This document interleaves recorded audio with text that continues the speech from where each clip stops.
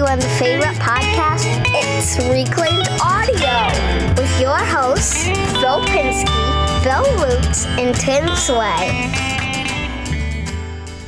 Welcome, everybody, to this week's episode of Reclaimed Audio. This is episode 155 for October 24th, 2018. You heard that date right. That was yesterday. We are a buck short and a day late, so forgive us. This week's top Patreon supporters are Make Build Modify, Stu Morrison, The Godfather, Jimmy DeResta. I think you gotta do that one more time. Why? I don't know. It's kind of weenie. Yeah, I don't know. That was great. What are you talking about? No, it was weenie. Just do it again. There we go. Scott Turner, Greg Mead, Chad Grossclaws, Shane Bronson, Keith Decent, Ryan Ridgely, Jeff Shaw, Infinite Craftsman, LiquidRC.com, Mike Jeffcoat, Jim Bashirs, Brad Dudenhofer, my boy Paul Jackman, I'll tell you why soon, the boys over at Maybe I've Said Too Much, John Made It, Barry Custom, Creator Nader, and Gangy and Pop Pop Makerspace. Gentlemen's, what are we up to? Let me start by saying, guess I got a little bit of a treat today. Mr. Mike Jeffcoat, Leatherneck Garage himself, friended me on Facebook. I didn't even know we weren't friends, but that was fun. Me too. Me too. Yeah. Me too. This is wonderful. We love you, Mike. We're all friends. Thank you for thinking of us. My spidey sense is going on. What do you want, Mike? What's going on? That was good, Phil. That was very good. Thank you very much. That was very good. Thank you very much. What are we working on, Bill? What's going on the old California bench over there? Let's see. Nothing. I'm kind of on a hiatus, and as we get into the topic, I'll tell you why. But I'm taking a couple days off. Actually, I'm working hard at work, doing my thing at work. But yeah, as far as the salon build goes, I'm waiting to get material, shall we say? I want to take a rare moment to compliment Mr. Lutz. And then it'll never happen again. Don't worry. Okay, thank you. Jeez. If you don't follow William Lutz on Instagram, it's William Lutz. I think there's an underscore in there. But he takes a picture every morning around sunrise because he goes into work early, and you're getting really good. You're getting really good. A little too good. You're getting What are you up to, Jeffcoat? Yeah. You're getting right up there with Mr. Berkey, who also likes to take those early morning photos. And I just wanted to compliment you on your photography skills and your composition and stuff. And Thank you very much. That's high praise indeed. Yes, they are. It was absolutely all Andy Berkey they that are. started me even thinking about that. Yeah. Nice work. Yeah. All right, so done Bill's doing nothing. Tim, what are you up to? I just finished up a lamp that was made from drumsticks that were sentimental drumsticks from a young man's. It's a gift for him. I'm assuming he doesn't listen to this podcast. I'm not going to say any names anyways, but he's going to graduate college soon. He always played in drum corps and stuff, and he saved all his broken sticks like a lot of drummers do. And so his mom sent them to me, and I made this lamp. There's going to be a video coming out this weekend of the project, but it was a lot of fun. I used reclaimed wood. I engraved with my laser cutter all the different logos of the different like drum corps groups that he was on and his initials. I made a lamp shade out of an old drum, and this is a trick I'd done before, but I never videoed it. I have a lamp at my house like this, and I was just think it's a really cool like gift. You know, it was a lot of fun to make, a little bit different. So you'll get to see that. I saw the Instagram pictures. Yeah, I put some photos. Really, really cool. Yeah. Thanks. You know, and I hemmed and hawed about the sticks because he had taped them, which is typical. A lot of guys tape them for grip and stuff, and I think it would have looked better if I took the tape off and I had just the natural wood, the two tones of wood. But I left the tape on because like my philosophy in going into this sort of thing when I make things out of sentimental things, and I do it fairly often. I really enjoy doing that when someone gives me something that's special to them and I rethink it and reinvent it. So my theory and philosophy is always to do as little damage and as little change as possible to the object, like a historian would or something. So I left the tape on, but they could always peel it off, I guess, if they wanted. And then I'm also working on a short scale bass. It's a custom order, a 30-inch scale bass that is coming out really nice. And I sold a bass this week to a young woman named Taryn, we have a mutual friend, and she works on motorcycles and stuff. I wish I knew her Instagram handle off the top of my head because her channel's cool. Nice. So I got to meet this very talented, like kind of mechanical artist type girl, and she came in. She played a couple basses and bought one, so it was super cool. It was a nice day, and that's what's going on right now. How about you? Very Phil? cool. I have a couple of things. First of all, I am currently tonight in Akron, Ohio. You probably could tell because the internet here in Akron is way better than it is in Cleveland. Which everybody knows is the case. And yeah, it's always talked about. I mean, that is, everybody knows that. But I'm in the planning stages of converting our front entrance closet into a mini mudroom. So my wife and I we have a kind of a conceptual idea. We've done some Pinteresting. I'm also going to be building some cabinets for what we used to call the living room, which is what is currently the playroom. So I'm going to be building some cabinets there. So we're in the planning stages, and I might do some alteration to the garage entrance into the house where we're going to put in, like, I'm going to put in new stairs and sort of like a putting on boots area. Wow, it seems like you're really pulling up your big boy pants there, pal. That's a lot of big projects. Yeah. But I'm excited because it's going to be a real opportunity to have her stop complaining all the time. So it's going to be tremendous. Well, all the successes you've shared with us regarding the outside of the house, I have no doubt you're going to do great on the inside as well. So. Should be all right. Nothing too crazy, so I'm not really worried about that. One thing I did want to say is that since we started talking about welding, or that, I was going to potentially look into it, I've had a ton of outreach from the community. People tell me, yeah, you could do it. It's easy. Don't worry about it. Actually, my new best friend, Paul Jackman, offered to give me his old welder, but unfortunately, I think the freight is more expensive than that thing is worth. So I don't think it makes sense. So I've sort of spoken to a couple of welding companies in hopes of getting one for promotion. Nothing yet. But there might be, because Paul ain't that far from, on the map work, the way I look at it. What if there's a way to piggyback that thing from, moving that thing along to where it ends up in a place where you're going to be? Mr. Jackman he bought something for me at a junk shop. He was down there, and he was doing an Instagram tour of this junk shop he was in, secondhand stuff, and I saw something I wanted, and I asked him to get it for me. So he did. So in theory, I'm going to see him sometime to get that. I could get the welder when I get that. So now that brings it 6 hours closer to you, 5 hours closer to you. And then when Maddie comes home from college, I could give it to her to bring back to Burlington, and then it's only 2 hours away from you. Interesting. The piggyback. The reclaimed piggyback. I'm telling you, this is the thing. Wow. This is like the above ground railroad. This is...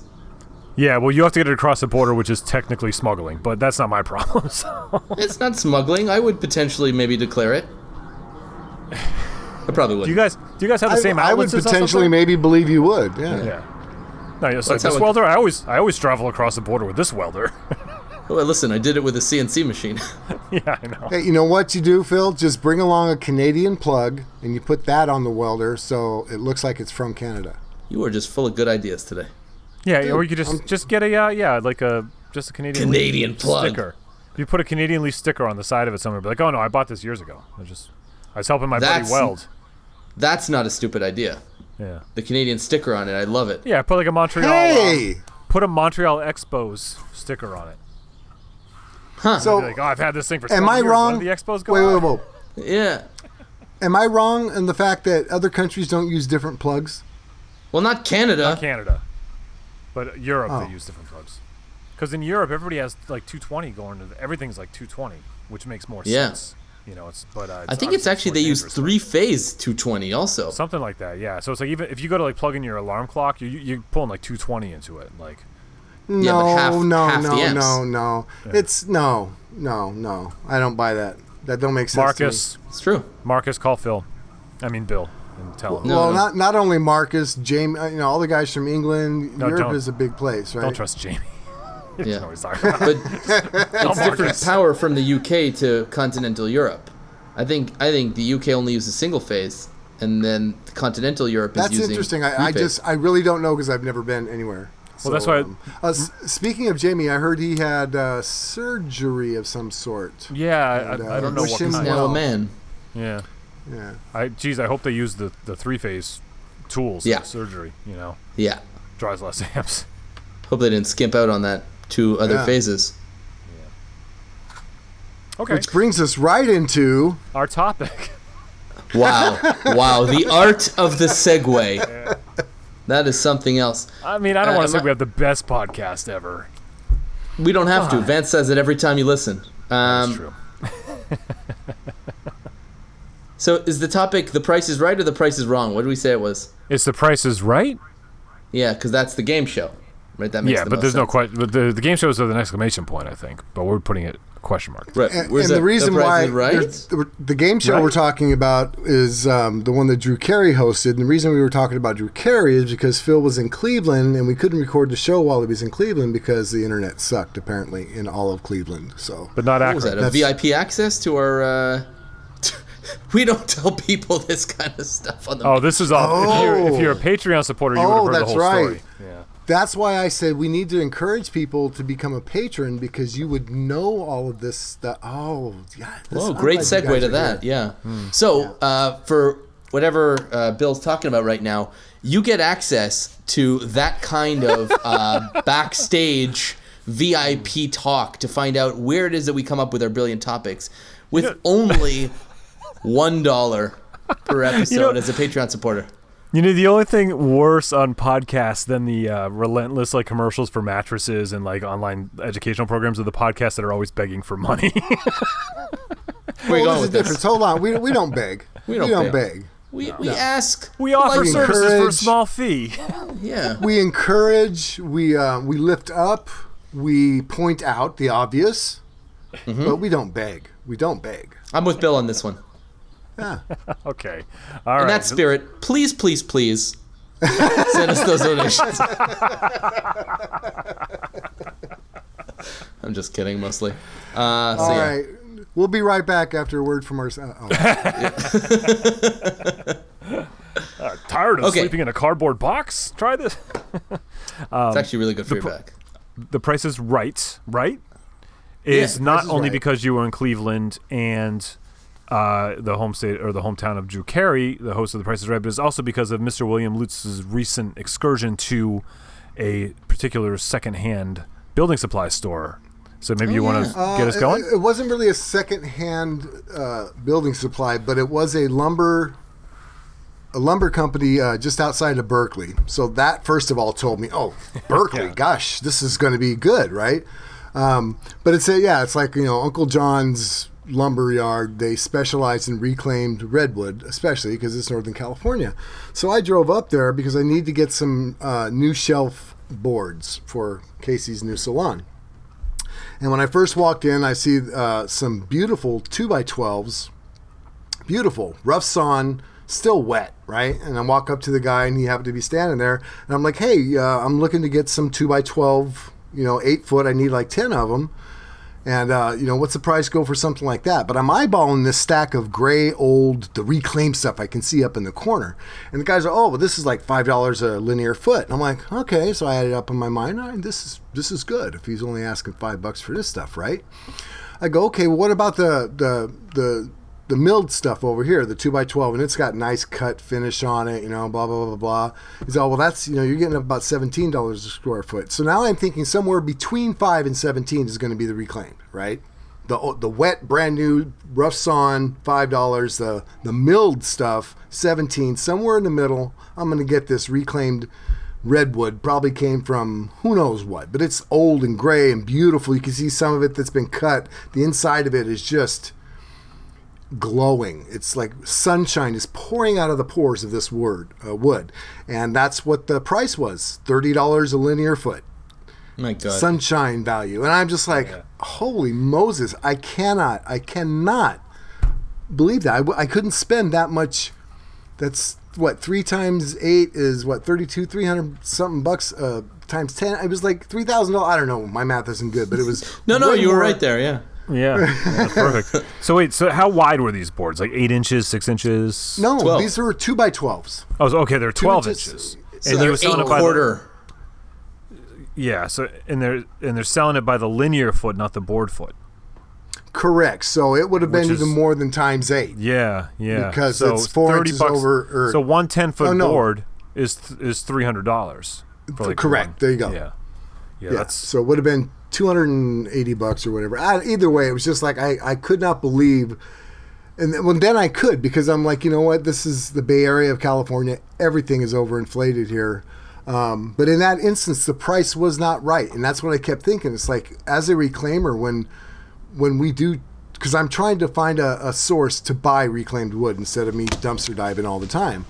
And you have to really, you can't just buy if the price is not right. You have to, there's a budget. There's always some kind of thing. There's an expectation. Now you can charge your clients more because it's reclaimed and justify that because of the hard work you put into denailing a pallet, or to pay more for reclaimed wood. But there's just certain things that are just conflated way too far. Way too far. I feel a little guilty because it was just a few episodes ago that I was telling you, I was like, maybe you should consider shopping for something a little higher quality for your builds, but then I forget where you live. Well, Apparently that's the thing is, that might not be feasible. What's stuck in my head was like, Tim, I think you said something like, well, you should go to buy, it's going to be a little more if you go to some place that reclaims it. You're looking at like $8 a linear foot. And I'm like, well, I could do that. Okay. $8. Yeah. $8 wouldn't have got me in the front door. So I'll take 4 inches, please. We'll leave that there. Yeah. Anyways. Yeah. Yep. It tends to be. I tend to find it sold by the board foot, which I don't know if we should clarify if any of our listeners don't know the difference. But basically, linear foot is just the length of the board, so it doesn't matter how wide it is. You would just measure how long it is, and so if it's priced by the linear foot, that's the cost. Board foot is a little more complicated because there's an equation that has to do with the length, the width, and the thickness of the wood, Right. and so I believe it would be, if something's $10 a board foot, that would be one 12-inch long by 1 inch thick by 12-inch wide, or 1 inch wide board, right? Isn't Not that how- 1 inch. correct. No. Huh? No, not If it's- 1 inch wide. I think it's like 6 inches wide is a board foot. Yeah. Oh, yeah. One 6-inch wide, 12 inches long. By 4/4, yeah. Which Yeah, is that which is would an be a inch bo- thick. Right, inch thick. That would be a board foot. Are So, there I any don't know. bees in this? I have a calculator on my phone that does it. I don't know how it works. So I just type the Right. numbers in. But yeah, so it's a little different. Sometimes it works out in your favor to be linear foot, and sometimes it works out in your favor to be board foot, Even but if you even take a look at what Bill's equation is, that makes that redwood, that reclaimed redwood, $7.50 a board foot. Right, which isn't that crazy. Yeah, that's I wasn't paying $200 a shelf. That's how I was looking at it. $200 per shelf board. I agree with you that the price maybe is beyond the scope of the project, but if you take a look at something like New Walnut or whatever in the Bay Area, it's probably like $12 a board foot. Or 8. It's somewhere between 8 and 12. Well, maybe reclaimed, but new walnut I can buy at Home Depot, and it's not that expensive. Really. What? Yeah. How much They is sell it? walnut There? at your Home Depot there? They do in some Home Depots, but they it's sell gotta be walnut. They sell crazy mahogany. No, it's like I think the most expensive one is like $7 a linear foot, something like that. $7 a linear foot. Wow. So But You should they buy only it come. all.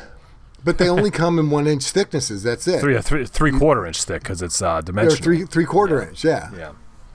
So Even it's not. still.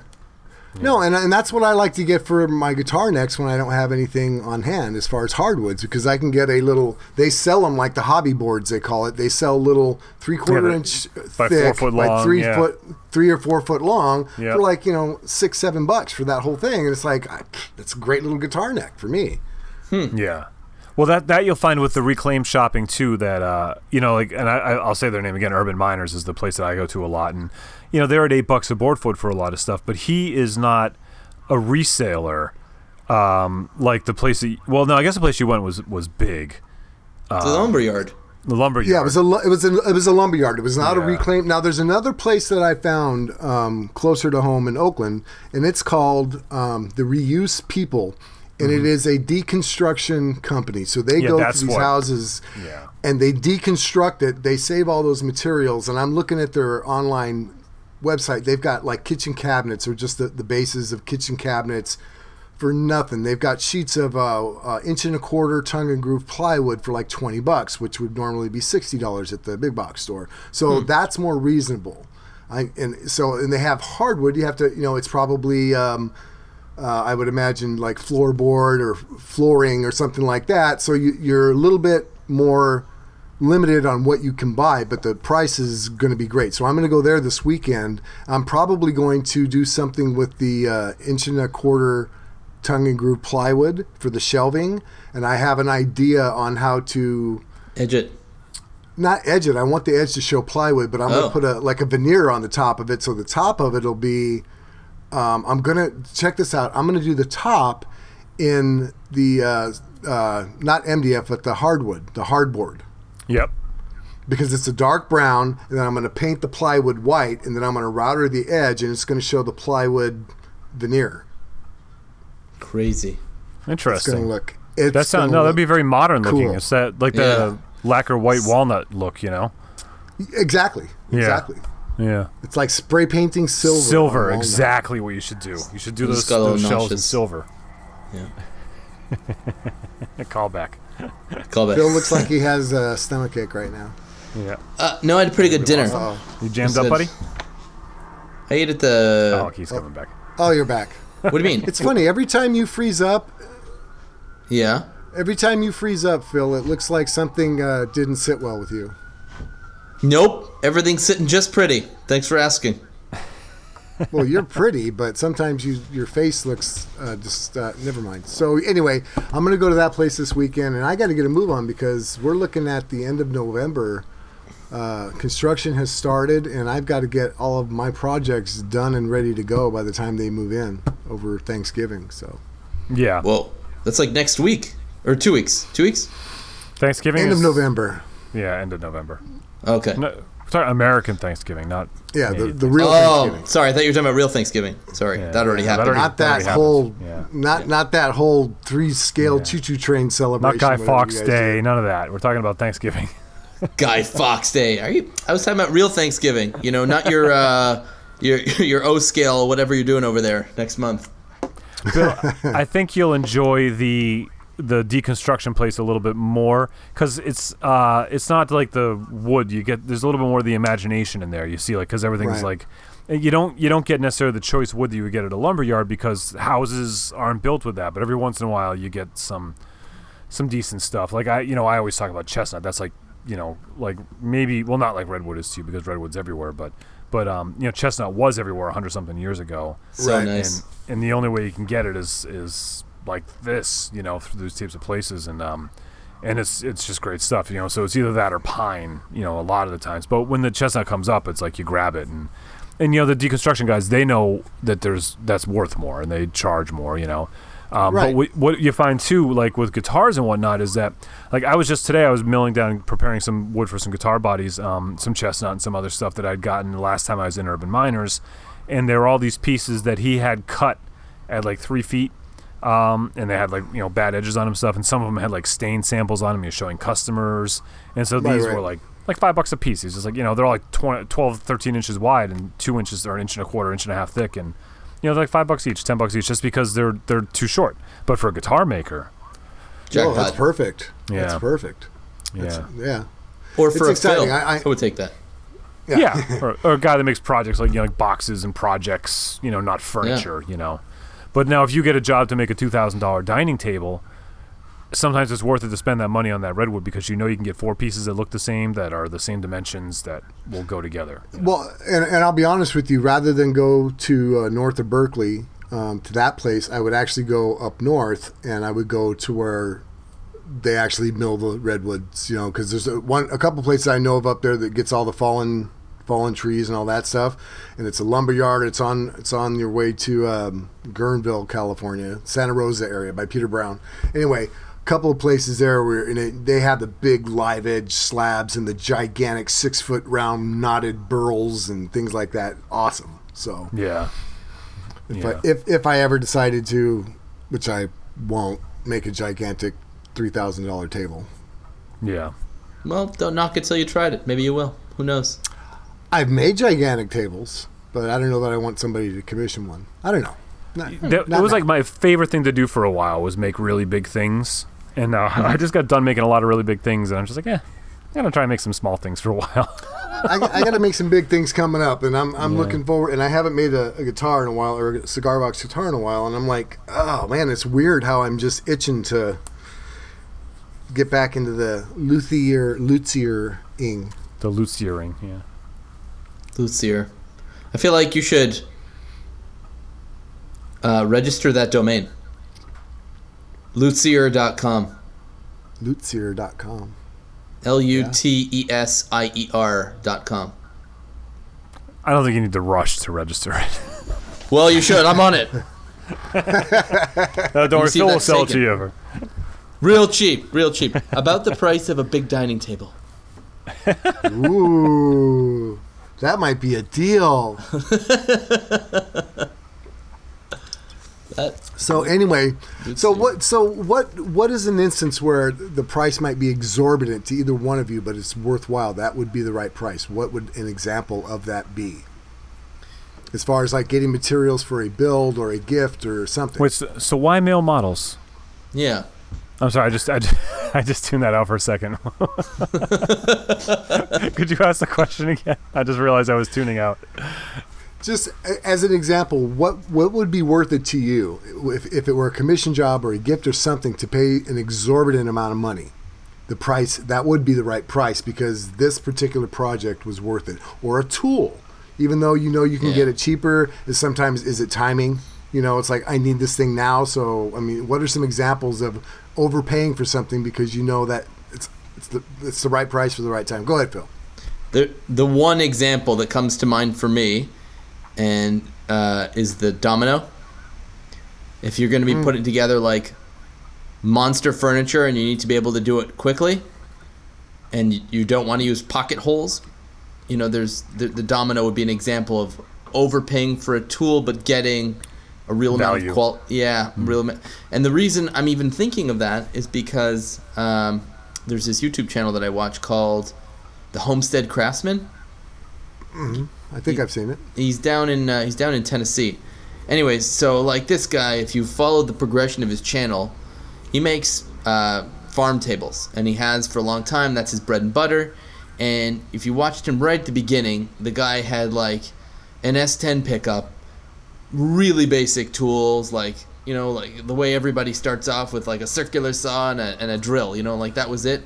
And now he's progressed all the way to the point where he's got like track saws, like a 3500 truck, and a gigantic trailer, and he what's it called, an Alaskan mill. He's milling his own logs. Like he's really come a far way. So it was interesting to see this one project that he did, which was a huge white oak table.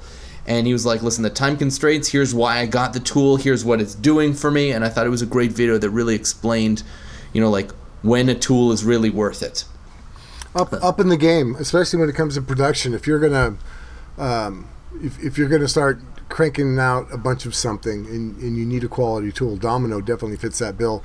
Izzy just did a tool review of the cheapest track saw he could find on eBay. I saw that. Yeah. And his point was, look, man, this thing does everything it should. for the money for most of us. If that's what we're going to do in the garage, pull it out once in a while, boom, this thing's worth the money. But if you are a production shop, if you're a cabinet shop, if you're somebody who's cutting that day in and day out, you're probably going to wear that out fairly quickly. So investing in a more expensive something would work. And in the case of that guy you're talking about, Phil, I think that's exactly what he was doing. Well, there was that, and an interesting example of the tracks that you just brought up is in that video that Izzy was talking about, he sort of lets go of the trigger, and then you hear sort of like this strange metal on metal sound, and he talks about the fact that it's cheap bearings and whatever. For most people, that's fine. But you're right, for production shop, there's two factors. One, that saw is probably going to wear out inside of 2 days. And two, production shops are all about dust control. I mean, for the most part, right? You're talking about your workers' health and safety. So that's where Festool really comes in, or a higher end product, let's say like the DeWalt or the Makita track saws also. They've just got much better dust control, and that's what you're really paying for, because a saw's going to cut. A track's going to go straight, but it's the engineering behind keeping that dust sequestered. I was just talking about this with my neighbor. We were talking about like Harbor Freight. There are certain tools that for the average woodworker, there's nothing wrong with buying the Harbor Freight version. But you have to understand, I almost look at it like training wheels. Like, so you started making some pallet wood boxes and you enjoyed it. And so you started buying tools, and you don't know if how far you're gonna go. So you buy that Harbor Freight tool, and then by the time it breaks, you know whether you need a good one or not. Right. If it's 4, 5, 6 years later before it finally starts to act up, you could probably just get another cheap one. If it breaks within 6 months, it's a tool that you're going to use enough that's worth investing in. I agree with you. And not that I'm a huge fan of the disposable economy, but you don't want to. You don't just buy Festool for your first tool. You just don't. No, that would be insane. Well, yeah. It depends. That's all perspective. If you got some experience with some other tools, sure. But it doesn't matter. If you've got the money to spend on that, for me, that would be a consideration. I mean, a serious consideration. I would probably have to save up a little bit for it. I can't understand what that means to have the money to just go buy a Festool and know if you're going to use it. I don't either, but I do know some people that they get interested in something and they'll go out and buy the best that money can buy because they have the money. And if they fall out of interest, they'll give it away. Within your means. It's all about living within your means, right? So we want to find the people out there who bought the Festool stuff because they wanted to try the woodworking, and they hate it, and they don't like it, and you're looking to give it away. You can reach me to Reclaimed Audio Podcast. Tim at reclaimedaudiopodcast.com. Info. Not Tim at Reclaimed. I could use a domino. I have a Bradley Boggs gave me the biscuit joiner. Yeah. Which it was super kind of. He gave it to me a couple years ago, and I was like, as a guy that makes, at the time especially, the guy that makes giant dining tables for a living, I should really have one. I was just always doing straight up, gluing and stuff, and because I was like, well, the glue holds, you don't need, but the dominoes help with the biscuits help with alignment so much, especially with all this like kind of crazy, reclaimed wood. Man, what a great tool that is, and the dust collection on that is pretty good. It's a Porter cable. Do you need that to make a dining table? No. If you're going to make a lot of them, you should get one or a domino. There's a there's a trick. It's a continuous biscuit basically. It's just a spline. Oh, the spline. I've done that. Yeah. Right. Where you just put a notch on one end, if you breadboard a notch on the other end. Yeah.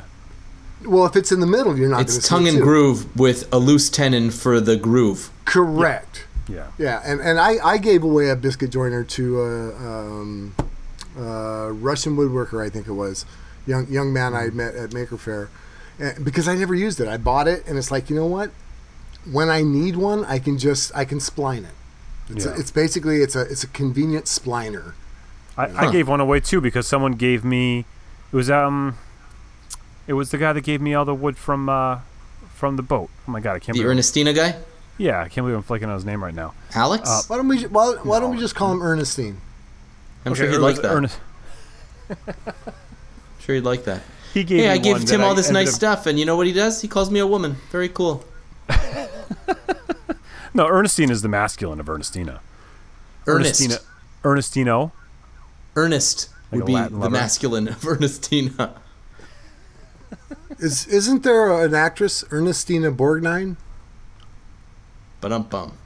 Anybody old enough to recognize that? Yeah. We all know Ernest Borgnine. And also, the reason I said that is because he's most famous for his show McHale's Navy, which was about they were on a PT boat. Boat goes back to Tim's guy that gave him boat wood from a wood boat. That was brilliant. Callback. Yeah. You're looking up the dude's name, aren't you? I'm trying to. It's driving me nuts now. I feel so bad. I was just thinking about him the other day. I also was thinking about him the other day. Because, well, it was just when I sold the bass, I was giving the girl Taryn a tour of my shop, and I was like, oh, check out this, because the fingerboard on the bass is from the Ernestina, so I was telling her the whole story. Yeah. I still have a little chunk left. Do you? Yeah. The red stuff? No, the white oak. Oh, With the copper paint on it that I have to be careful around. Yeah. Take that outside when you clean it off, wear a mask. Yeah. Whatever. Just give your kids a wire brush and have them clean it off. No, that's not why Bill's saying whatever. He's saying whatever because he didn't get any. Oh, is that why? Are you jealous? Yeah, I didn't get any at all. Casey got some. Not some of that. She got the white oak, but whatever. I don't care. I don't care. Hey, and now I feel. Thank you, Tim, because now I feel guilty because I mentioned the track saw and that I'm gonna probably use the 1 1/4 tongue and groove plywood for shelving, and I have that track saw and I can't remember his name who sent me. Or he sent me the track that you add your own circular saw to. Yeah, the true track. Levi. His name is Levi. Sorry. Levi. Hey, Levi. Sorry, Yes. buddy. I don't know why I was flaking on. So, Levi, thank you. I will be using that yet again for an upcoming project for Casey's Salon. Nice. Can't remember his own guy's name, but he remembered mine. Thank you, No, Levi. he remembered his own guy. I remember my own. You that's can't your remember guy. yours. Yeah. Oh, I still can't remember You can mine. thank Okay. Levi too. Yeah. Yeah, No, 'cause Levi's the he's a wood really- guy. The trackside guy, wasn't it? I want to say Greg. I like Greg. Was it Greg? I like Greg. Was it Alan? No, it wasn't Alan Canterbury, if that's what you're thinking. Yeah. I have an envelope with every name, address, envelope, a great big manila folder with everybody who's ever sent me a sticker or a track saw in it, and I just have to go through and figure out who did it. You don't have a separate folder. He's for received track many, saws? many track saws. I haven't received many track saws, but I have received many beautiful, kind, generous things, whether it's a note or a track saw, and I keep them all. And a lot of them are hanging on the wall in my shop. I just got my my palette from Gary and got that note, so that was Isn't very that nice. cool? Yeah, it's nice. Thanks, Gary. That was really nice. I feel bad that I can't remember all the names. Like, it's just like, I mean, Levi's been to my shop a couple times. We hang out. Like, Yeah. Imagine You've changed, Jimmy. man. You've really changed. Imagine Jimmy. On a weekly basis, Jimmy opens up, 250 packages of stuff that people make for him? I don't know if it's 250, but certainly a Well, lot. I'm saying I'm exaggerating. Probably but of 20. course, I'm just saying it's a lot. It's like, and the craftsmanship of some of that stuff is beyond his ability. And it's like, and he even says so. He's like, well, I could make something like this, you know. And it's like, this community just rock and rolls. We love you guys. We really do. Pretty great. All right, what material would you spend more than you feel, or in fact, as reclaimers, there's a time when you can't do reclaimed. You have to go buy new. I know, Tim, you suffer with that now and again. Yeah, that happens. But, like the original question, and we kind of got us onto that domino track, though. It's like, it's really about convenience. It's like, when do you want to pay for convenience? And, as Dave Gagne coined, for me, that I follow the path of most resistance. So I avoid paying for convenience. And that's, in essence, all I do. That's what separates me from any other maker, is like, well, instead of the easy way, I'm going to look for the way to do it that doesn't cost and find the equity in my time or in myself. But sometimes you're just up against the wall and it's like, I got to get it done. I got to go to the store. I can't bang out a bunch of nails to put this thing back together. I got to buy a box of nails, and that just happens. And that's the times that I pay for stuff, and I do it happily. Happily if it's in the budget. Yeah, exactly. Yeah. So do you consider that when, and I'm referring to, I have a little bit of experience in commission work, I do, but it's been a long time and you two do it on a regular basis. Do you consider that if somebody's, okay, Tim, I want you to build me a 7 guitar stand made out of mahogany, are you automatically thinking I'm going to the lumber yard and I'm buying new mahogany because I can't find that much, and then you quote him off the top of your head what you think that would be, knowing that the price is going to be exorbitant? Or do you struggle with that? Do you I wonder where I can get all that mahogany from? Well, it almost works out the same, because you figure like the retail price of buying something new versus the sweat equity of creating it from reclaimed or finding it and solving it from reclaimed. So it depends upon the case. I mean, like, that's obviously, I would probably not take that job. It's just not my wheelhouse, new mahogany. I would sell them on something else. I'd be like, well, I have this great Kumaru, it's called Brazilian mahogany, I got a couple 100 feet of that. But, that's how I would approach that. And if they were like, oh no, I want this, then I just get them the price of what it is new. And if I could do something different or better, it would probably end up being the same. There have been times that and I'm still learning that when someone comes into the job, hey, can you make this? And I look at it, okay, well, I gotta get some steel to bend to this, and I gotta create a hinge. And it's like, oh yeah, they sell hinges. I could buy a hinge, and so I have to think about that sometimes and look at a job and be like, well, what am I really going to make on this? Because I want to make all parts of it. That's what handmade means to me. But then you realize that I'm not going to blow glass and put a light bulb element in it. I got to buy a light bulb. Yeah, that's insane. Yeah, obviously I'm not going to do that, but it would be really fun to try. Yes, from a safe distance. To be like, I even made the bulb. Yeah, exactly. I milled the tungsten. Yeah. Yeah. But you're the extreme of us though that would do that. Yeah. Not like Phil. Not so much. Not so much. Like more so than Phil and I. Yeah. Probably. Yeah. Yeah. Well, I would find the hinge off some old piece of crap cabinet and take it off and brush it and paint it or something and use an old hinge rather than buy a new one. Yeah. Too much. Yeah. So Phil, do you look at that in your head when you're pricing something? Most of your pricing is done over the internet, though, right? Who are you talking to, me? Yeah. Oh, what do I look at? Okay, somebody says, "Hey, I want a whiskey box, but I want it all to be mahogany." Yeah. See, the difference between me and Tim is that I'm usually setting the parameters for the project, and it's kind of like you can tweak the sizes and you can tweak the color, but the material is my choosing, really. Well, what if your neighbor came up and said, "Hey, I know you make stuff. I want a dining table. I'd love it to be out of oak top and blah blah blah blah blah." Mm-hmm. How does your mind work as far as knowing that you're going to have to spend money to buy new? Mm-hmm. It would be expensive, or would you try and figure out where can I get this stuff reclaimed? Does it make a difference? Like Tim was saying, it really doesn't make a difference whether you buy new or you have to put in the sweat equity to find that stuff. The price is balanced out. How do you see that? I tend to agree with that. I mean, ultimately, if I have to spend 10 hours taking apart pallets, for example, or I just go take 30 minutes over to the Home Depot or whatever, the lumberyard or whatever it is, and pick up that same wood, those dollars are the same. My time is worth $50 an hour, you know what I mean, versus going and spending whatever, $500 on wood, let's say. So he's right. That trade-off is the same. I now have, if I buy the wood, I now have 10 extra hours to actually work on the project versus 10 less hours to work on the project. So money and time are always interchangeable as far back as anything goes. Literally, exchanging time for money is the oldest profession. So 100% I agree with that. As far as pricing on projects, I'd say, give me a minute.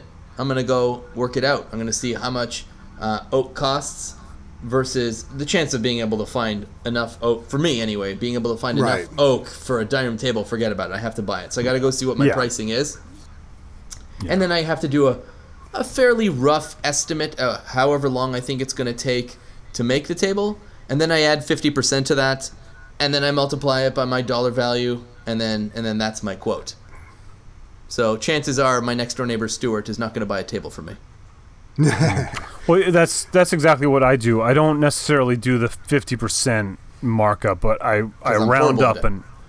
What's that? Because I'm horrible. I always think I could knock this out in 2 days. 5 days later, I'm still doing it. I do the roundup, and I think about that sometimes too while I'm working. It's like, oh man, I figured this would take me 8 hours, and this is my 4th day. But then I think about it, have I really been working all day on it?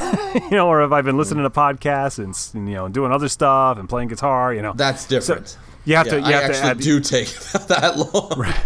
So I will look at the job and do, and the more you make, the better idea you have of how long it's going to take. Yes. That's just consistently for everyone. You never, you're always adjusting. But then sometimes like you get really fast at something, but it doesn't necessarily mean that you should sell it for less, because it's like now you're getting paid for your skill. You should absolutely not sell it for less, because that's getting fast at it is the price that you've paid for the the knowledge that you've gained. That's your profit. That's you get time back. Yeah, I use this example all the time about when I worked for a Toyota dealership.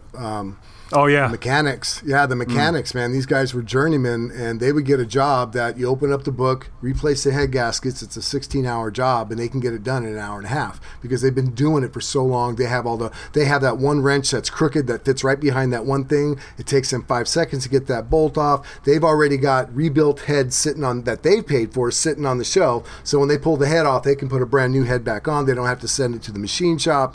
These guys know what they're doing, so they can do 5 16-hour jobs a day and make bank because the dealer Toyota was paying for these recalls.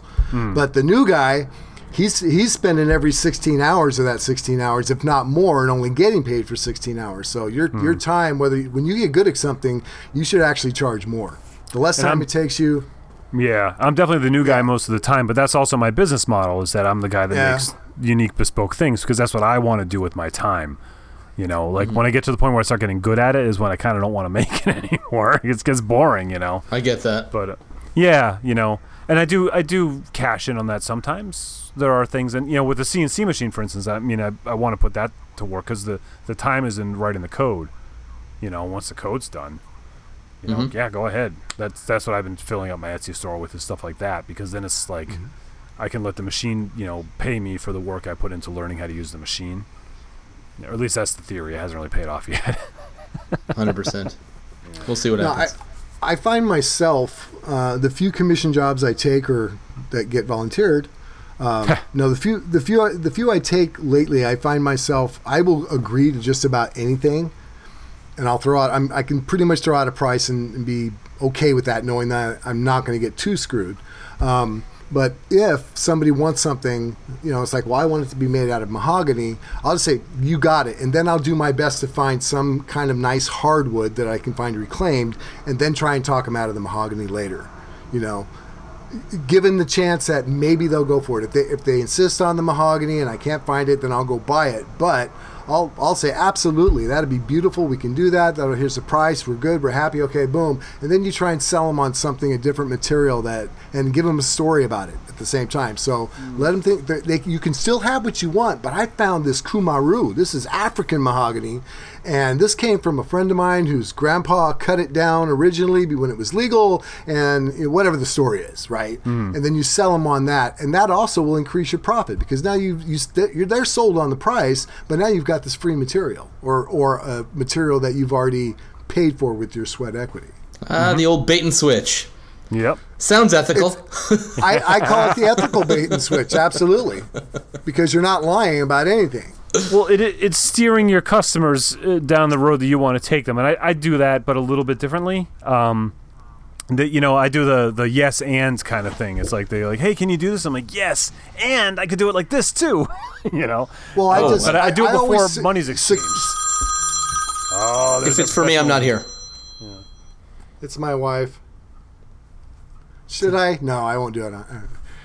But no, I do the same thing, but I just secure that work. I secure the work first because, like I said, I'll go buy the mahogany if I have to. And I know the price. I got smart, it. I can do it. Yeah. And it just gives you the opportunity to maybe change it up later if you can. But a lot of times you can't. You realize that there's just nothing. I can't find any in the time frame. And the time frame is the big thing. I find the biggest obstacle. If you tell somebody it's going to be done in a couple of weeks, you usually want to get it done in a couple of weeks. You don't want to go over that. You know? And if it's like, hey, I can get this material, I can definitely make a bigger profit if I go get this material, but it's now going to push it to 3 weeks. Now you're pushing that would be unethical to me. It's like, I'm trying to make more money, so I'm gonna tell you that I can't get it done at the time I told you. So I don't know. I don't know, man. The price has got to be right. Yeah, and also I think you're kind of leaning towards the ends justify the means. And I partially agree with that. I mean, ultimately, we are trying to use reclaimed, and we are trying to be reclaimers. So if you can do that in a way that straddles the line of ethics in a way that we're all comfortable with, then more power to you. Every time I've done that, the customer's been happy and they've gotten a story to go along with the project they thought they wanted. Most often, people see something at Target or at Nordstrom's or something, and they take a picture of it, like, "Hey, can you make something like this?" And they read the tag, and the tag says mahogany, and so they think right. Yeah. Right. So They don't realize that's the stain color. Yeah. So I mean, most often people it's an idea that they want you to make for them. Yeah. And so, like I said, secure the job, knowing that you will make what they want if that's what it comes down to. But now, okay, look, I've got a little bit of time to maybe turn this into something profitable for me and better for the planet, and give them something a little bit more meaningful that they might keep and not just put on a garage sale when they get ready to move or something, Mm-hmm. Heirloom. Heirlooms, Yeah, like that's tomatoes. a great word to use. Yeah. I do like that. Tomatoes. I love tomatoes. It's one of my favorite fruits. But, geez, I feel You're like one we of my just- favorite fruits. Yeah. I feel like we just barely Now scratched I'm the surface on this topic. All right. I think we have gotten to the end of... Yeah, I there's so think much we more covered we it could pretty say. well, no? I feel like there's a lot more we could say, but we're definitely running out of time. You know what now, I so. think? Part I two. think that well, not part two. I think there's a few more topics involved in this realm. So we'll definitely have to remember this. Okay. I'm in it. I'm into it. Yeah. iTunes review? I'm opening it right now. 1 second. I was a little slow on that. Or at least my computer's a little slow today. Okay, let's see if we have any new ones here under the ratings and reviews. Most think so. recent. Talladega No, Nights. okay, Talladega Nights is the most recent, so I'm going to do the old spin and click. Spinning the wheel on the mouse. Okay, here we go. Price is Right. It's kind of like the... Spinning the wheel, yeah. Yeah. Hey, Pretty good. that's no Wheel of whammies, no Fortune, but whammies, no hey. whammies. No, there's one in Price is Right also. Where they have to get closest to $1. Close to $1 Oh, that's without right. going yeah. over for the showcase at the end. I haven't watched the show. I always wondered if anybody ever tripped as that big giant thing was spinning and got their leg caught. That's... Maybe. I don't know, man. Tim? Okay, here is from T Freeze on July 27th of 2017. Love it, 5 stars. I always enjoy listening to these guys talk about making, especially when they get all philosophical. Oh wow, I don't think anybody would like that. I am not a woodworker, so sometimes I'm lost when they get into the real wood stuff, but I am an upcycler, so most of the content transfers to what I do, and it's wonderful. Thanks, guys. Well, I have news for you. We're not real woodworkers either. That's true. Thank you. That was a nice one. But I play one on TV, so... Yeah, on YouTube. Well, on YouTube. I would say all of our woodworking references come from my best friend Spags, My best friend's Izzy, and probably Jimmy. Those are the 3 greatest woodworkers on the planet. that make Matt videos. Cremona around and I bet you there's some guys that don't make videos that are pretty good too. So we gotta put them into. No, there's no woodworkers that don't make videos. Not anymore. Good point. Solid point. Yeah. Hello. What grabbed your attention this week, Bill Lutz? Well, to be honest with you, what grabbed my attention and kind of got me fired up, I've been a little overwhelmed and kind of daunted about this salon project and then going to that lumber yard. But what caught my attention is this dismantling reclaimed the Reuse People store. That's what's got my attention. I'm excited about going to that. That will be, in fact, Casey's going to go with me this weekend because she's excited about it. So yeah, that's what got my attention. I didn't realize there was one that close. Never really looked into it. I just thought I'd go to a reclaimed lumber store, and that would be good enough. But I think the Tim Sway style of dismantlers, people that are going out there putting their sweat equity in, trying to reuse this material as opposed to send it downstream. So Okay. It's a fun experience. I've been to a bunch of stores like that. Like there's the Restore, which is the Habitat for Humanity version of it. Right. No, we've been to that, and yeah, which is okay. There's Urban Ore, yeah. But they sell more like furniture and stuff. It's almost like an amazing thrift store. It's like that's not what I have in mind. Right, yeah. These real deconstruction places, if you get lucky and you find the right one, like, unfortunately my guy lost his big space, so it's not as fun as it used to be, but yeah, you get in and it's just, you just find the coolest stuff, Yeah. Coolest broken things. Yeah. Very cool. Well, what about you, Tim? What caught your attention? I had one that I'm going to save for next week, and instead I'm going to point out the one that I just watched right before we started recording. This is our boy Tom, the Infinite Craftsman, one of our Patreon supporters, put out he's been working on this ridiculous thing for months of this desk. Oh, the powered cart. The powered desk. It has a broken, like, jazzy, like a handicap scooter wheels on it, and he's got a switch, and so he can wheel this desk in and out and around his yard and up hills and stuff without putting any effort into it. He has his computers on. And the joke was, I think he had on Instagram when he was saying that the video was out, that his sister said to him, "Why don't you just get a laptop?" And so he's asking. So he's asking people to watch the video, and then at the end to post comments directed to his sister about why. I didn't get to the end of the video. That's so funny. Yeah, it's pretty good. So you have to go check out the Infinite Craftsman on YouTube. His desk. It's fun to watch. It's like I like his editing style. It's a lot of fun, and the build is just ridiculous and cool. Yeah, very cool. I was watching this channel called The Good of the Land. Have any of you seen it? It's one of these sort of channels where he does a lot of restorations on metal tools and stuff. So his biggest video is $1 garage sale rust bucket restoration. So there's all of these like metal objects inside one of those those 4-gallon pails that you get at Home Depot or whatever. Mm-hmm. And he goes one by one and he restores each one of them. And like one of them is an axe, which is like a double blade axe that he converts to a fireman's axe. One is like it's a rabbit plane, or what's it called again? Yeah, a rabbit plane. Anyway, so some cool stuff, and I really enjoy it. I've never done it, but I'd like to do the rust removal and restoration of old tools. So, you sort of watch a million videos of something you sort of fantasize of doing before you do it. So that's kind of where I'm at. And he's done really well. He's got a great personality also. One of these southern gentlemen I enjoy watching. Cool. Yeah. Way to go. Yeah, I like to see that happening too, Just it's stuff amazing. Getting saved. Like when I was talking to my neighbor again today, he had this huge vise. It's like it's got to be 150 pounds. Like it's, bigger than your typical, and it says Meriden, Connecticut on it, where my shop is, Cool. And he was at it. He does some contracting and stuff, and he's at a guy. He's just watching this guy just pitching stuff into a dumpster, and they're doing a clean out in his house, and he sees the vise, and he just says to the guy, he's like, "Hey, can I grab that?" The guy's like, "That's mine." He goes, "How about I give you $20 for it?" He goes, "Okay, it's yours." And so then my neighbor says to him, "But you got to unbolt it and put it in my truck." He's like, "No problem." Wow, must have been a big guy. So he gets home and he Googles the thing, and it's worth like $800 or something. People Jesus. $600-800 for these things all day. Like that's insane. Yeah, it's amazing. Like we could talk about value, right?